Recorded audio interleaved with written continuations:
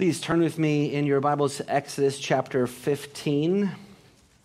We're going to be beginning in verse 22 and finish to the end of the chapter through verse 27.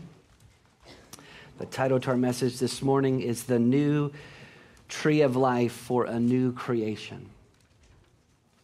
Exodus chapter 15, starting in verse 22. Then Moses made Israel set out from the Red Sea, and they went into the wilderness of Shur. They went 3 days in the wilderness and found no water. When they came to Marah, they could not drink the water of Marah because it was bitter. Therefore it was named Marah. And the people grumbled against Moses, saying, "What shall we drink?" And he cried to the Lord. And the Lord showed him a tree. And he threw it into the water, and the water became sweet. There the Lord made for them a statute and a rule, and there he tested them, saying, "If you will diligently listen to the voice of the Lord your God and do that which is right in his eyes, and give ear to his commandments, and keep all his statutes, I will put none of the diseases on you that I put on the Egyptians, for I am the Lord your healer." Then they came to Elim, where there were 12 springs of water and 70 palm trees, and they encamped there by the water. The grass withers, the flower fades, but the word of our God stands forever. Let's pray. Father, our hope, our desire, our longing this morning is that you would give us that sweet water to drink. That water that has been purified by the tree of life. That water that gives us life. That water that is our life. Grant us the Holy Spirit now, that we may hear the voice of the Lord through the Scripture. For we pray it in Jesus' name. Amen. All right, you may be seated.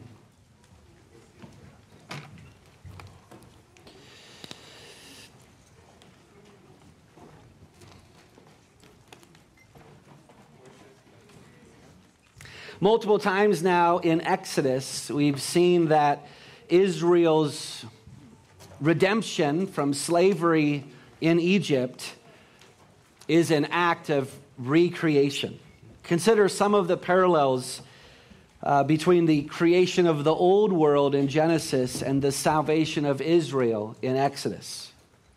So, when God created the old world, he brought forth the cosmos out of the deep waters, and he divided them and made dry land. Genesis 1:3.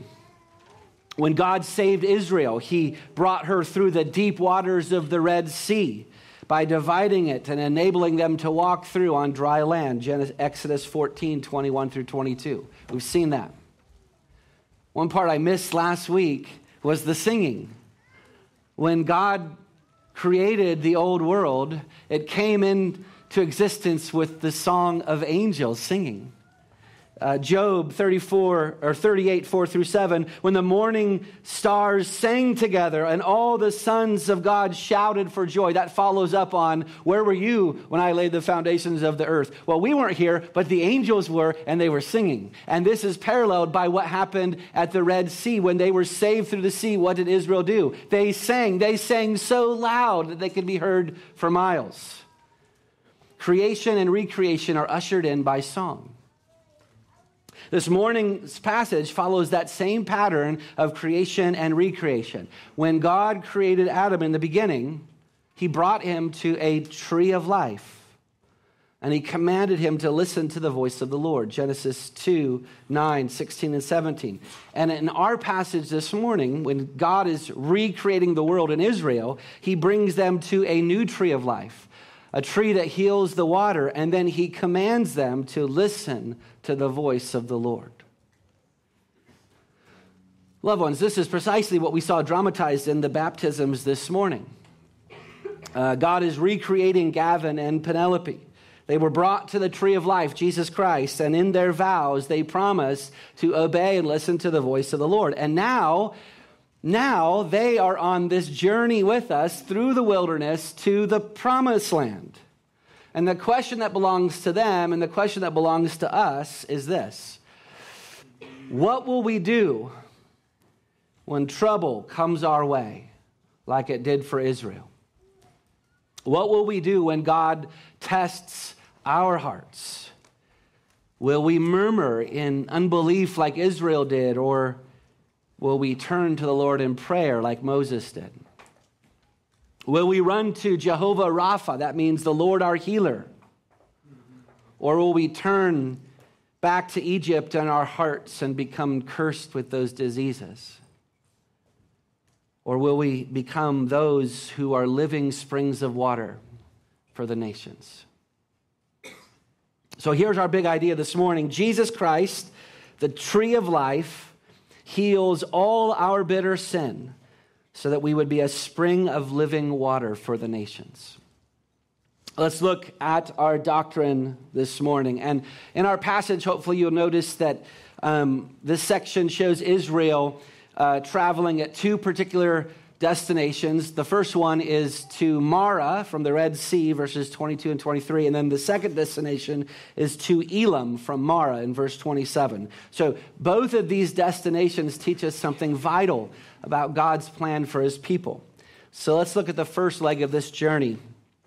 Verse 22, then Moses made Israel set out from the Red Sea, and they went into the wilderness of Shur. They went 3 days in the wilderness, and they found no water. All we need to do to get water is turn on the faucet.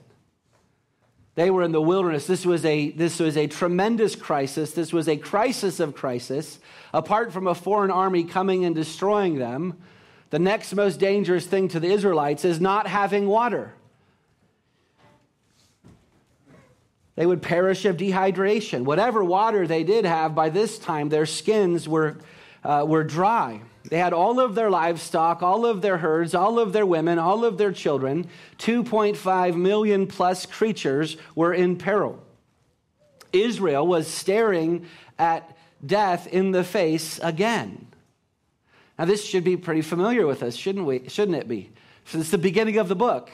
They faced several crises. The book began with a crisis. They were enslaved by the Egyptians, and then followed up with the next crisis, which is their children were murdered by the Egyptians, and then followed up with being commanded to make bricks without straw. And then recently, they were trapped by Pharaoh's army at the Red Sea.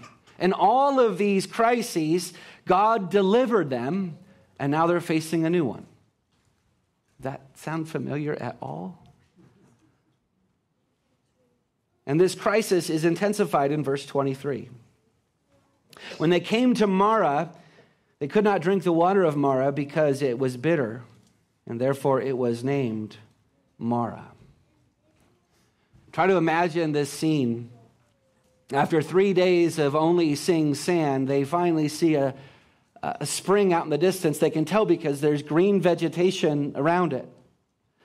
And they think to themselves, or perhaps they even say out loud, it's a spring, we're saved. They go down to the water, and an older Hebrew walks down to test it, to see if the spring is safe to drink. He puts his hand in the water, lifts it out, he smells it, he tastes it, and then immediately he spits it out. His face turns sour, and his eyes darken. And immediately the hearts of the Hebrews sink like a stone in their chest because they know what that meant. The water was bitter. It was probably brackish water, salt water that had mixed from the Mediterranean with the tributaries in the wilderness. It was bitter, it was salty, it was undrinkable, it was poisonous for human consumption. Not like, sometimes you turn on the tap water in Boise and it's a little chlorinated and you're like, ugh. No, that would have been fine. This was poison. And that's why this spring was named Mara, meaning bitter. It's the same word that Naomi takes for herself in the beginning of the book of Ruth. She said, "Don't call me Naomi." Her husband and her 2 sons died. "Don't call me Naomi, call me Mara, for the Almighty has dealt very bitterly with me." Ruth chapter 1, verse 20. So take that in. The Israelites are probably just a few hours away from dying of dehydration. They come across this spring, the only spring they find in 3 days, and they discover that it's poison. How are they going to respond? Well, the first thing that we need to see about this crisis is that God designed it. This crisis was a test from God Almighty himself. Who led them to this place? It's not in the text, but the pillar of cloud was still leading them. In Exodus 13, it says, "The Lord went before them by a pillar of cloud, and it did not depart from before the people." It was right there. Why would God lead them to a place where there was no water? And worse, why would he elevate their hopes when they arrived at Mara, only to shatter them when they find out that that water was bitter? What is God doing? He's testing them. Like he tests us. Look halfway through verse 25. It's at the paragraph break. "There the Lord made for them a statute and a rule, and there he tested them." This whole journey through the wilderness was one long test. Keep your finger here and turn to Deuteronomy chapter 8, verse 2.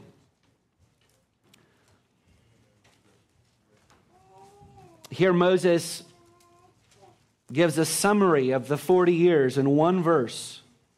Deuteronomy 8, verse 2.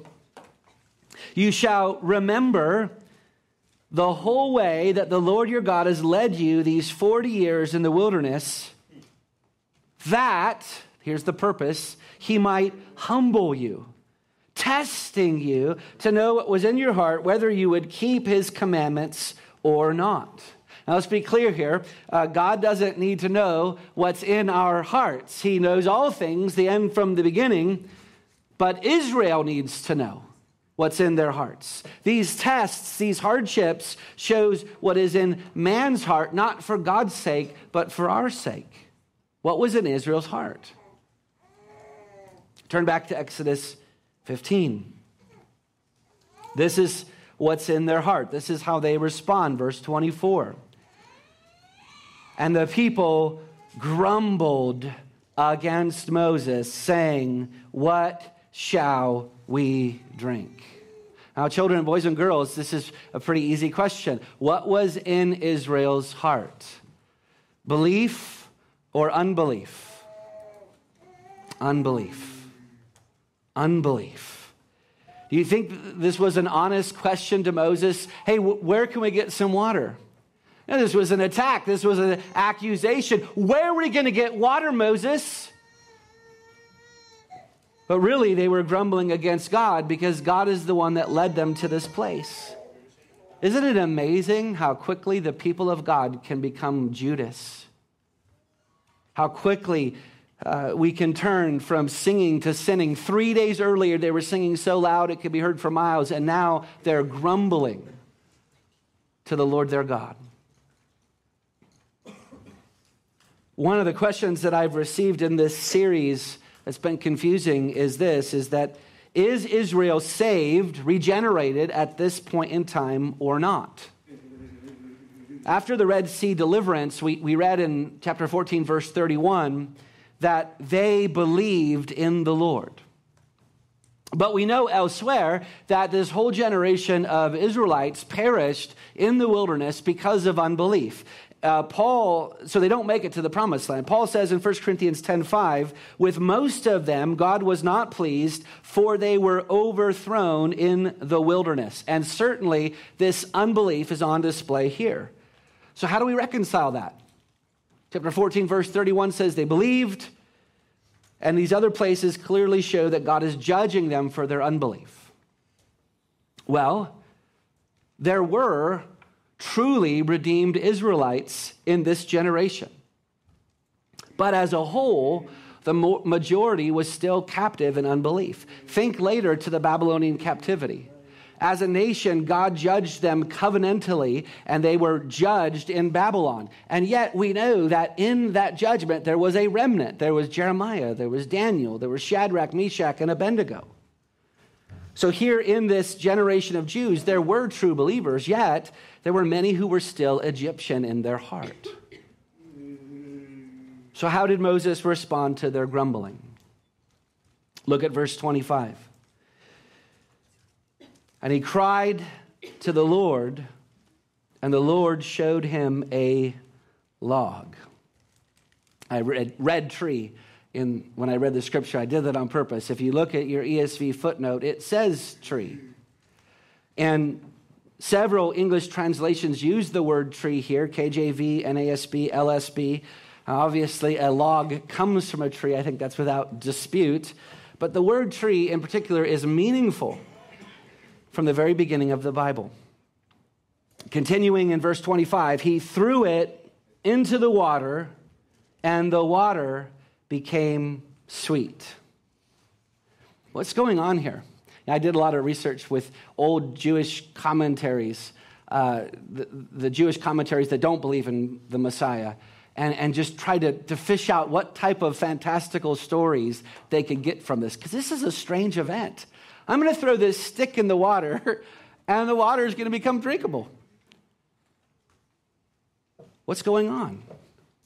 Well, God is using a sign. Now, God did, in fact, miraculously heal the water, and he instantly made it drinkable for Israel. But he could have done this without Moses, and he could have done this without a stick.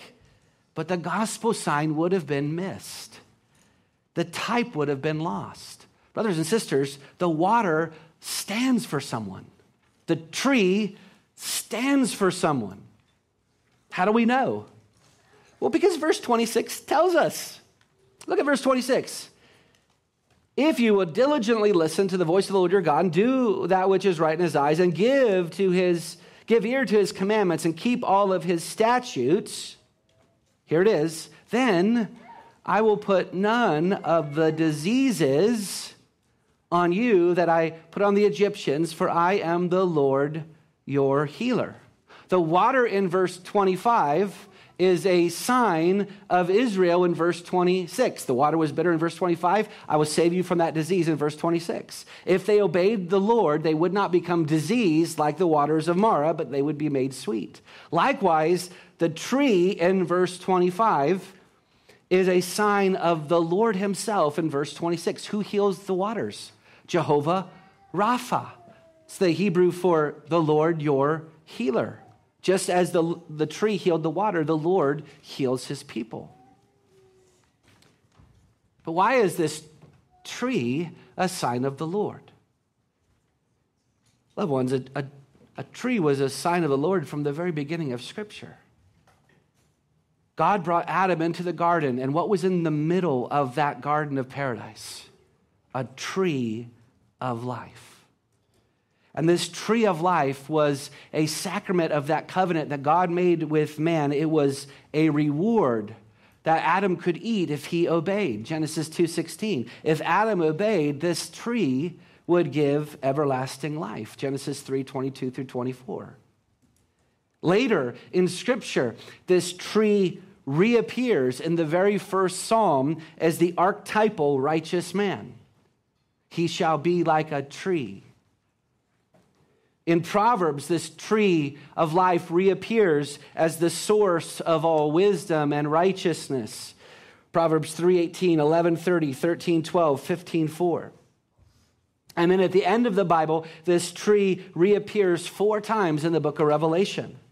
Those who overcome the world by faith are promised to eat of this tree. Chapter 2, verse 7. The leaves of this tree heal the nations. Chapter 22, verse 2.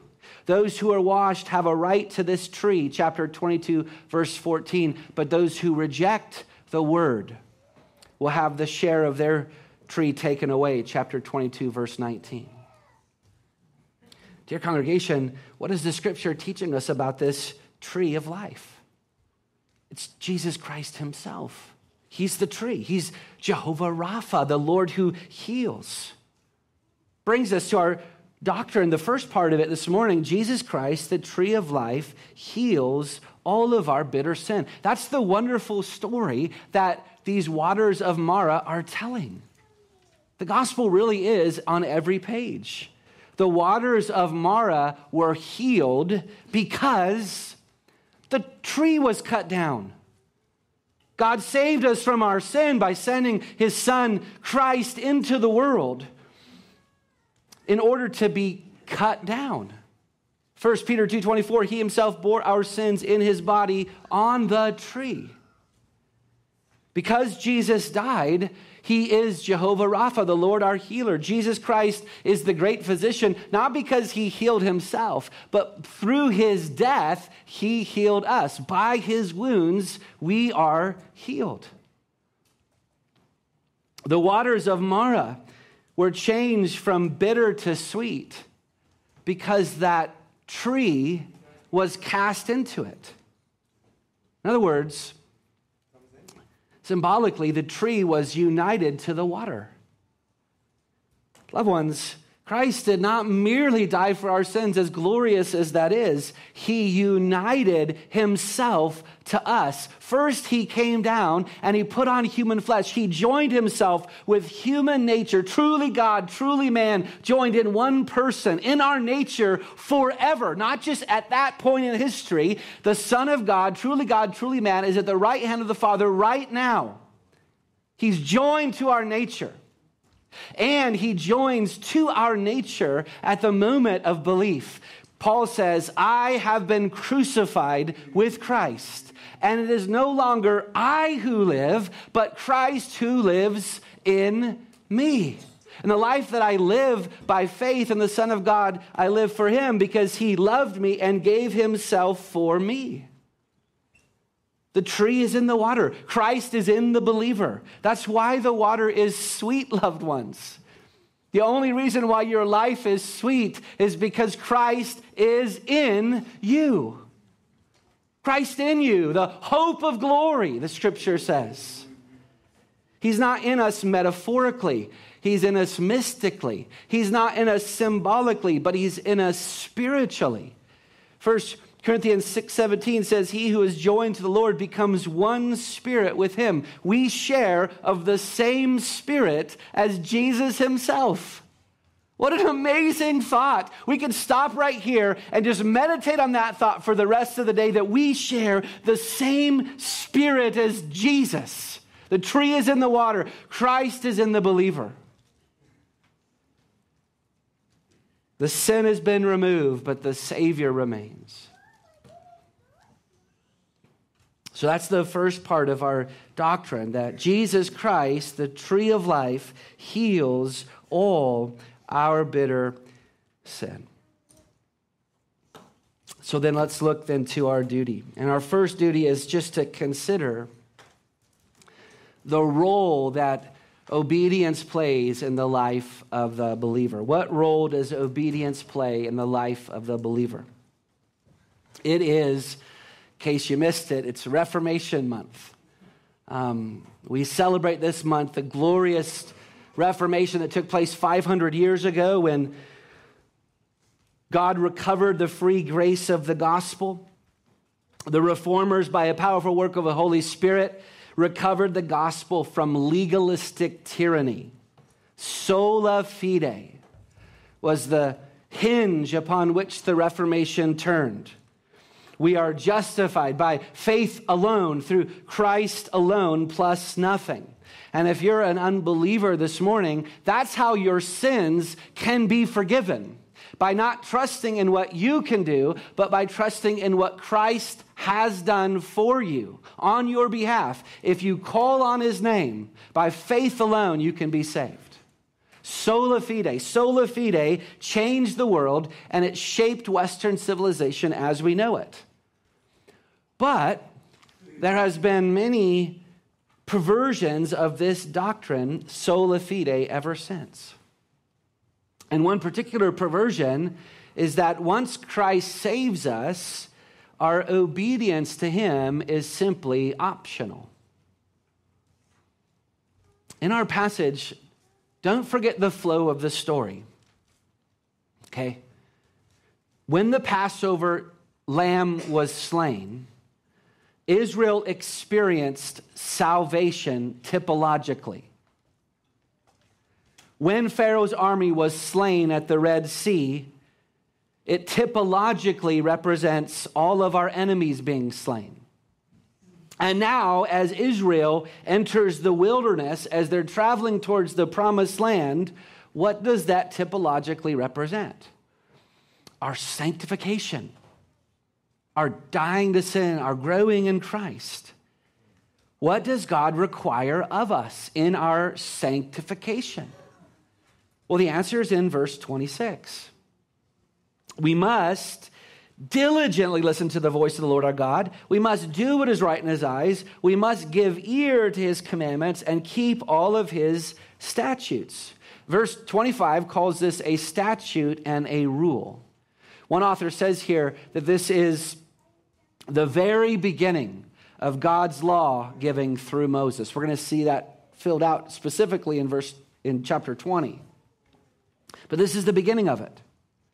And what we need to see as Christians is that when Jesus Christ saved us, he did not free us from obedience to the law. That might sound like heresy to some people, right? He did not free us from obedience to the law. He freed us from the penalty of the law. Amen and hallelujah. The law can never, ever, ever condemn us again. But now we are required to obey God's law, not as a means to keep our salvation, not as a means to get resaved, but as a means of worship, as a means to show our thankfulness to God, as a means to live as God designed us to live. The law is not bondage to Christians, it's true freedom.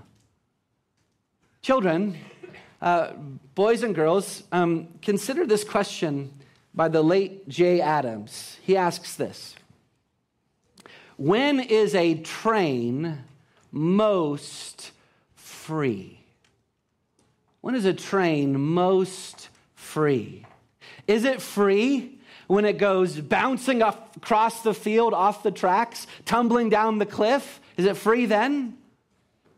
No, it's only free if the train is confined, if you will, to the track. Then it runs smoothly and efficiently because that's the way that its maker intended for it to run. It needs to be on the track, structured by the track to run properly. You too need to be on the track. God's track is found where? In God's word, in his law. God, listen, dear congregation, God requires obedience from the Christian, like a fish requires water,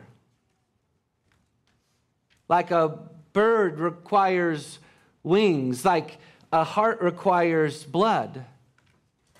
God does not give us law to be in bondage, but to set us free, to actually love him and love our neighbor the way that we were designed to be. Why is the world out of control today?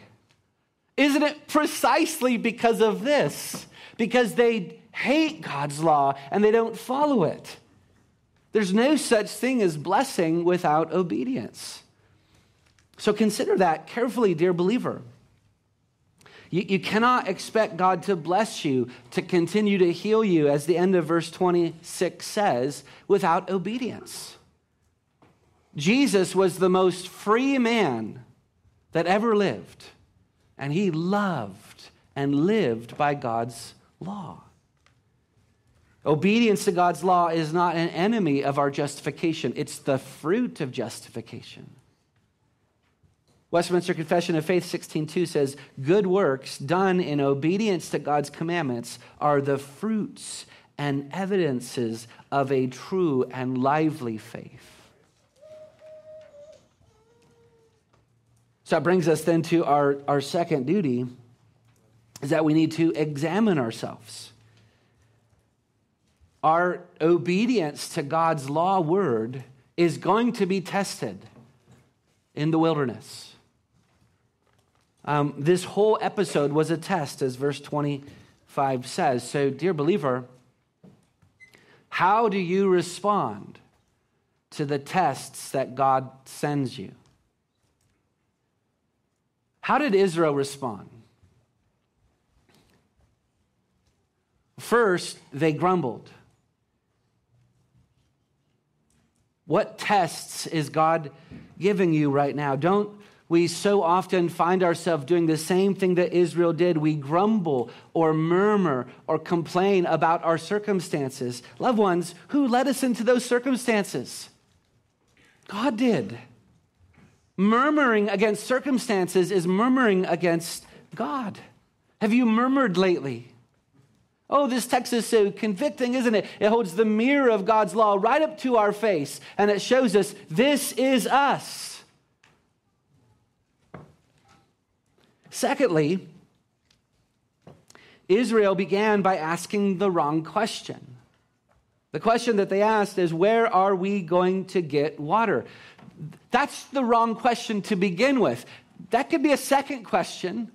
It's the wrong first question. The right question is, will I trust the Lord? He has brought me this far. Is he going to fail me now? Loved ones, what question are you asking in your testing? As God is testing your obedience, are you asking these kind of questions? Where am I going to get money for that? How is my marriage going to be healed? Am I ever going to get healthy? How long is this depression going to last? No, the right question is, will I trust the Lord? He has brought me thus far. Will he fail me now?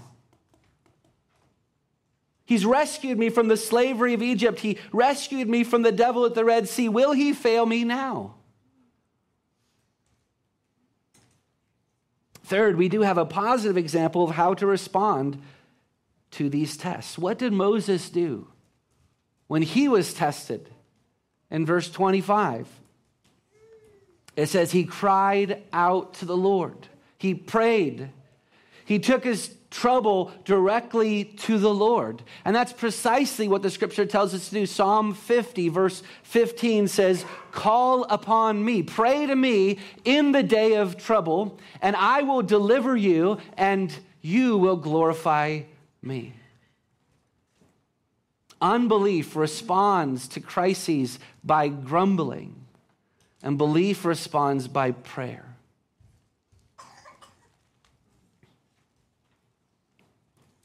But you might ask, why does our obedience even need to be tested? Why do we even have the wilderness? Why doesn't God just save us and then let's move on? Why do we have to be tested? The passage we read in Deuteronomy 8 gives us the answer. It says that he tests us that he might humble us. Another form of that word is that he might humiliate us, that he might bring us low. The testing of our faith, and this sounds counterintuitive, the testing of our faith helps us to see how wretched we actually are. Paul puts his testing on display in Romans 7. What did he conclude at the end of his test? What did he say? Oh, wretched man that I am, who will save me from this body of death? When God tests us, what we discover is that we are far more wicked than we could ever possibly imagine. And we discover how vast and unmeasured is the grace of God in Jesus Christ. We discover that if we're going to get through the wilderness, it's going to be God alone. If it depends on us on even a little bit, we're screwed. We're in trouble. We're lost. We'll die. We'll kill ourselves. We'll worship other gods. We'll run away. Our wretchedness drives us back to the grace of God again and again and again. This is why Paul said, after he denounced himself, he said, "Thanks be to God through Jesus Christ our Lord." He saw it. In these tests, God wants us to comprehend with all the saints what is the breadth and length and height and depth of the love of Christ that surpasses knowledge. That love surpasses knowledge. And with each test, we're getting a little bit more of that knowledge of the gospel. Testing leads us to our humiliation. Humiliation leads us to a greater view of the grace of God. And that greater view of the grace of God is what heals us.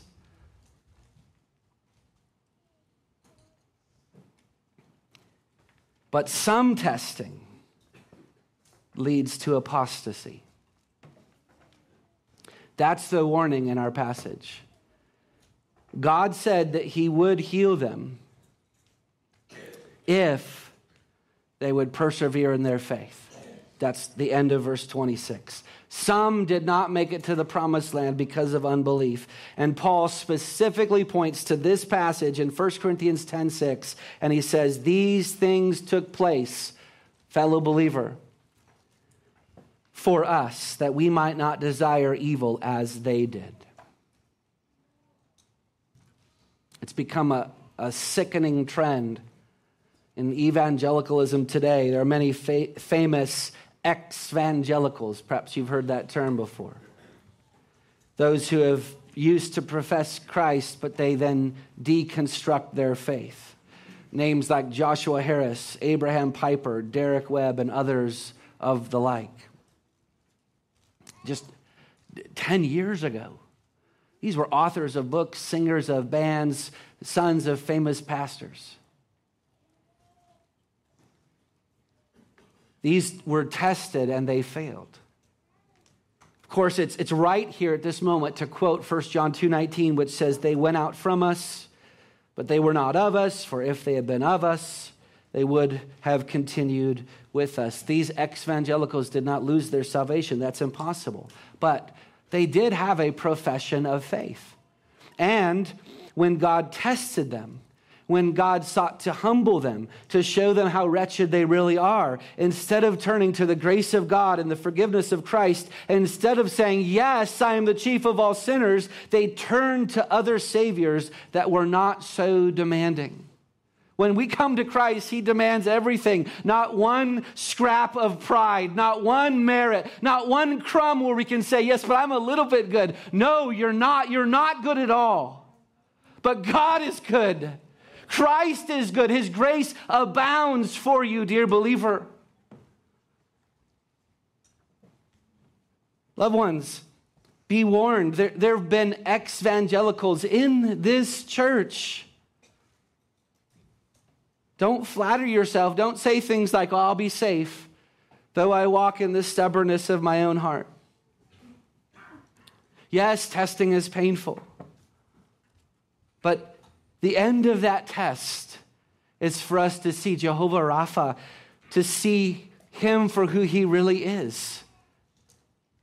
That he is for us, that he's not against us, that he really will bear with every single one of your sins when you come to him and repent. He really will bear with all of your failings, though you have failed him 70 times 7 times 7. He really will bear with you. Come to him, trust him, hope in him. Don't turn to other waters. Testing helps us to see that we are saved by grace alone and nothing else. It helps us to see that he who began a good work in us will see it completed to the day of Christ Jesus. Testing is a gift, loved ones. Helps us have a bigger gospel.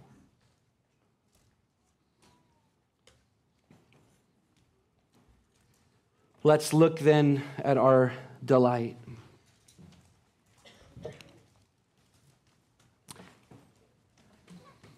When Charles Spurgeon preached this text, he called it a missionary sermon. And there's good reason for that. Look at verse 27, and this is where we get the last part of our big idea.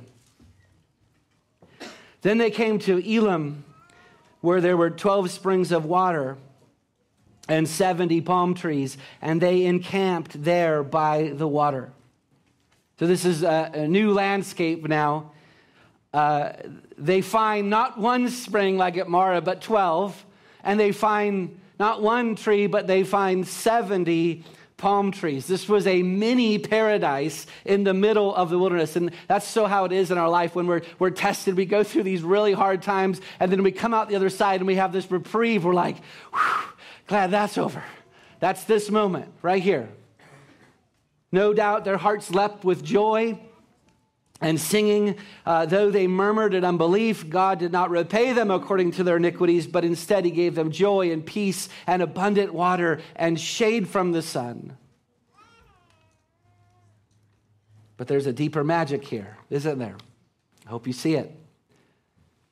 Remember, the waters represented Israel in this passage. And it's even clearer. How many springs are there? There's 12. How many tribes of Israel were there? How many apostles were there? This represented the church. The waters that were healed at Marah now became a living water for something else. What did they become a living water for? These 70 palm trees. Where do we first come across that number in the scripture, 70? Well, in Genesis 10. That's where the table of nations were listed. There were 70 nations in the world. And God healed Israel, those 12 springs, so that she could be living water for all the nations of the earth, those 70 palm trees.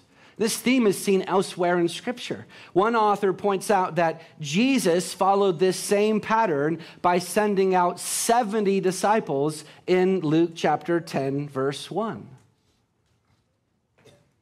Dear congregation, this is precisely why God saved Israel. For his glory, because he loved them. We could list out all these reasons, but this is precisely why he saved them, so that she could fulfill God's covenant made with Abraham. What was the covenant made with Abraham? That his offspring would be a blessing to the nations. Genesis 12:3. Our God is a missionary God. He wants to give living water to the nations. Spurgeon says here, I may well liken the world that liveth in darkness to this thirsty caravan gathered around Marah's well, where the water is too bitter to drink. The heathen know nothing of the healing tree, the tree cut down of old, that still has power to sweeten man's misery. So this is our charge, loved ones, from this passage, that we are to water the nations. We're to water the nations. Have you not tasted that sweet water? Has not the tree of life, Jesus Christ, healed all of your diseases? Are you not in the sweetest of unions with him?